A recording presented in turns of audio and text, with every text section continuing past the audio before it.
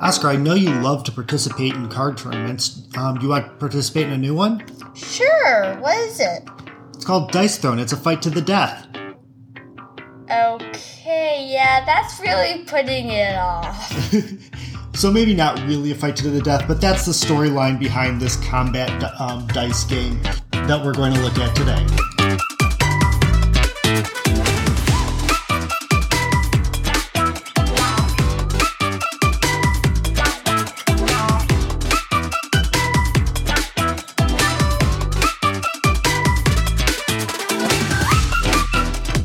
Welcome to Board with Family Games. I'm your host, Justin. And I'm your host, Oscar. And every couple of weeks we come to bring you a board game that we love to play together as a family and share it with you so that you can play it with your family and friends.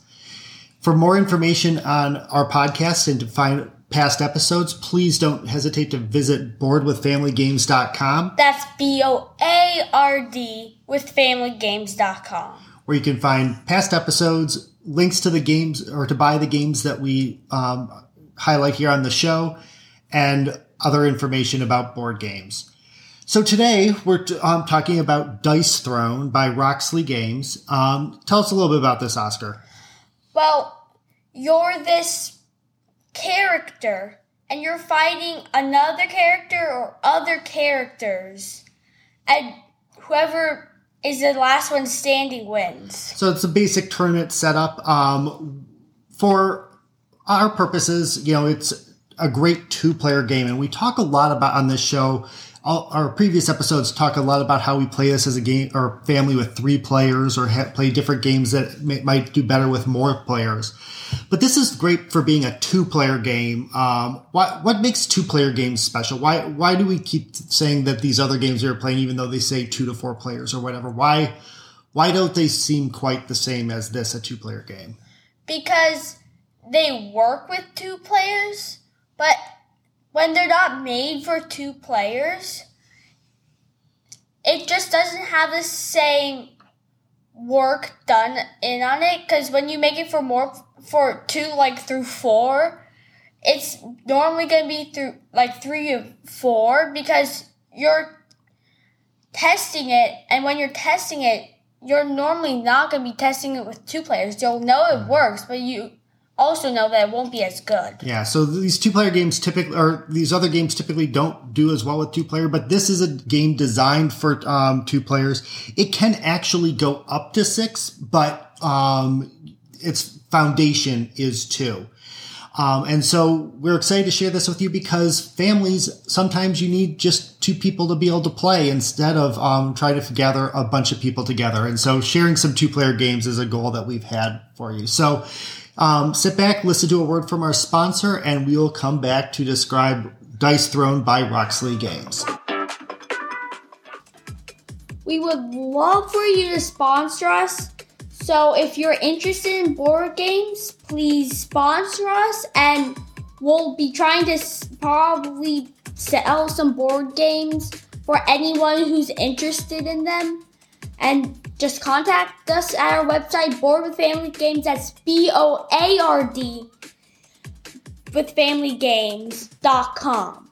And just contact us. And sponsorships would include an ad spot right here on our podcast every week. We'd love to have you join us.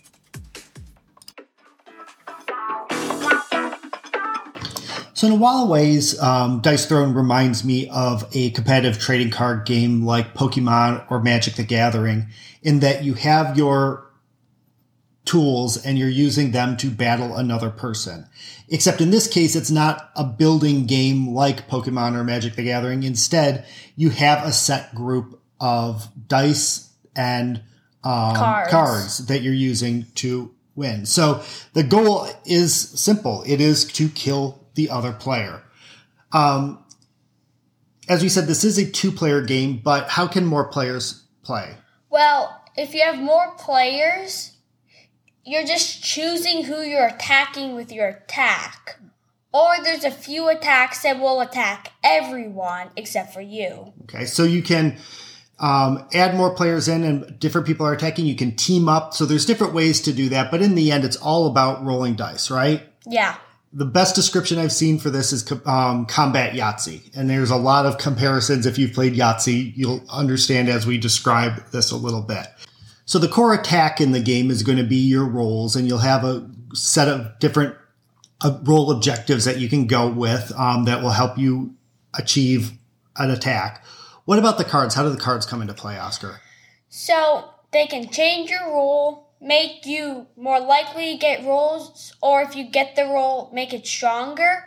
Or they could just have another effect that helps you in some other way. All right, so basically you're rolling your die to do an attack, and then you've got these cards that can help you do a better attack, right? Yeah. All right, so why don't you explain to us how this product looks, what you're seeing in a box. In a box, you have 2 characters, and if you want more characters for more variety or just more people, you need to buy more boxes, and those will have more characters. Okay, so there's 16 characters total. Yeah. But if you're just getting started, you can buy one of these boxes, and it comes with 2, and you're ready to play with 2 people, right? Yeah. Great. For a character, you have a character board, which describes all your attacks. And it also describes what kind of rolls you need to get an attack, right? Yes. Okay.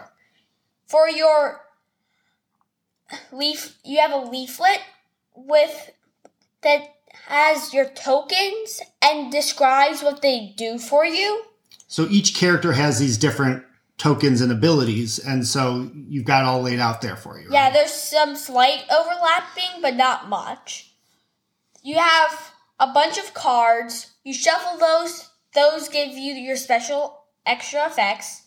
You have a special card that tells you the order of your turn. Which is great, because especially as you're learning, you can forget what you need to do, right? Yeah. You have a little combat counter, and you need to spend points on it to play a card.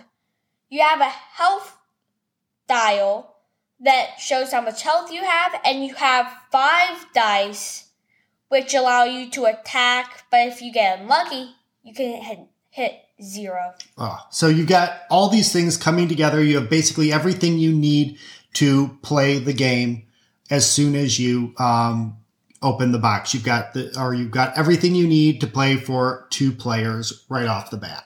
For diversity, the characters are very diverse in that they're all very do different things, but as racial and ethnic diversity, it's very lacking. A lot of white characters, good representation, male and female, but unfortunately some of the characters fit into stereotypes, and I wish that the makers had tried a little bit harder and thought more about this. How difficult is this game to set up and get going?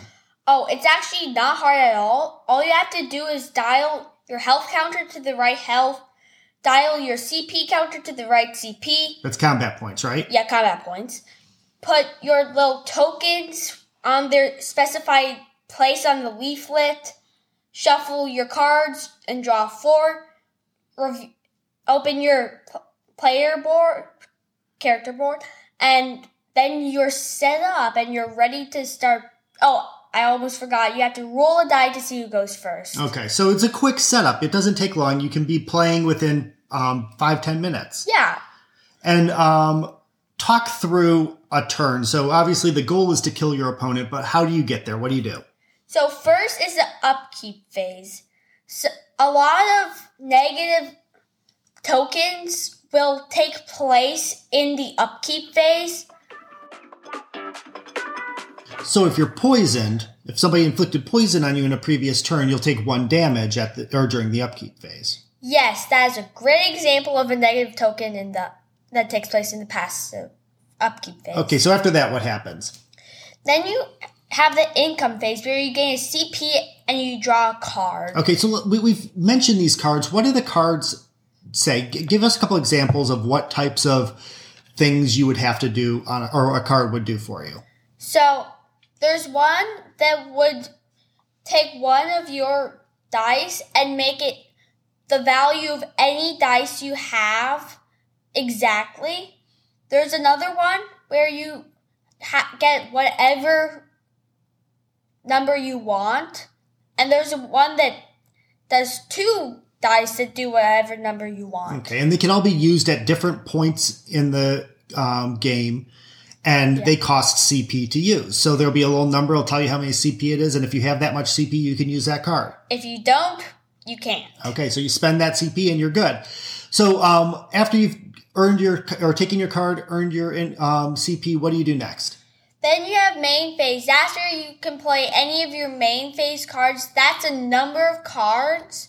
That's where you can upgrade stuff. Okay, so what's an example? How do you upgrade something? So you spend the CP, and then you upgrade your attack from whatever the attack is to whatever the attack is 2 or whatever the attack is 3. And occasionally under it there'll be a smaller attack. And so all these attacks make you a little bit more powerful, a little bit easier to hit your rolls sometimes, so that you have a backup plan if you didn't get the main roll you were looking for, right? Yeah, and, well, as you said, it makes your attacks a little more powerful. Then you have the offensive roll phase, which is where you roll to try to hit the needed values. Okay, so or really symbols normally. Okay, so describe this. What does it? What's an example of how you're going to do it? You're looking at that tactician, which is not one of you. It is your favorite character. Yeah. How do you hit on the offensive roll phase? So you can roll it. You can roll up to 5 dice 3 times. So exactly like Yahtzee, you roll 5 dice, and keep the ones you want, and re-roll the rest. Okay. So let's say I want Saber Strike. Mm-hmm. Now that has 3 possibilities. 3 sabers, 4 sabers, 5 sabers. Okay, and so on your dice, it's not just numbers. You have little symbols like right below the numbers. Okay. And that's normally what you want, not the numbers, unless you're going for the straights, which, if any of you have ever played something like Yahtzee, require the numbers, not the symbols. Okay, so every dice has a 1, and then that 1 is a saber on the tactician, and every 6 is a medal. Okay. So I roll once. Let's say I get 2 sabers, a flag, and 2 medals. Mm-hmm. Then I could keep the 2 sabers and re-roll the rest. Then let's say I get 3 more sabers. That's all I can get. That's the best I can get for Saber Strike. So I would take that and hit my opponent for 6 defendable damage. Okay, and you said defendable, which means that I can then, as your opponent, do a roll of my defense. Every character has a little green box that is the defense, and it'll have effects like prevent 1 damage for each flag you get, or gain 1 token for each medal you get. Yep. So you're rolling, you're trying to defend, you might do a little damage on that. What happens if it's undefendable damage? There's lots of undefendable attacks. What happens then? Then you just skip the defense and they just take the damage. All right. So it doesn't mean that nothing can happen necessarily. Undefendable doesn't mean it's completely impossible to avoid, but by and large, you're not using your primary defense, right? Yeah. Okay. So you hit me, I defend, I've taken my damage. What's next? Then you have the main phase 2, which is where if you, let's say we're holding off to see if you needed to spend CP for a roll phase card. Instead of upgrading something, you could upgrade something. Okay, so you get a second chance. You can then discard some cards. You can sell cards, too, to get an extra CP if you need them. Yeah, and then you have the discard phase, which if you have more than 6 cards, you have to sell down to 6, and each card you sell is a CP. So that's your basic play, and you just keep doing this back and forth until somebody's dead, huh? Yeah. Visit BOARD.com for more information on this and other games. Overall, this isn't too complex of a game. All of the characters play fairly similar. Wouldn't you agree, Oscar? Yeah. I mean, some have more symbols on the dice, which make them slightly harder to play. But other than that, they're basically the same. They just have different tokens and attacks. Yeah, and there's actually a complexity marker that comes with it to tell you how complex the character is to play. Basically, what happens is if you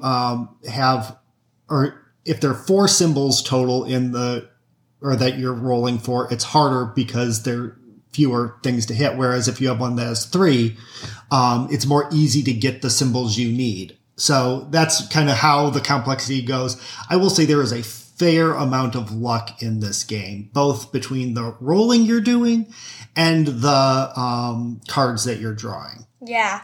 I mean, you can have a round where you have nothing but cards for the roll phase, and then and then all you can get is main phase cards, and you can't modify your rolls. So whatever happens, it's, you can have luck based on what you're pulling up, and there's not a lot of way to manage your deck. You're just pulling what you're pulling.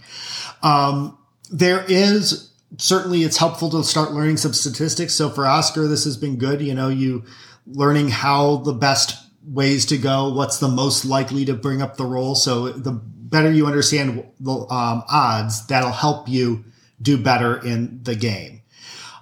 This is a competitive game. It is 2 people fighting each other, again, to the death. So what would you say, buddy? How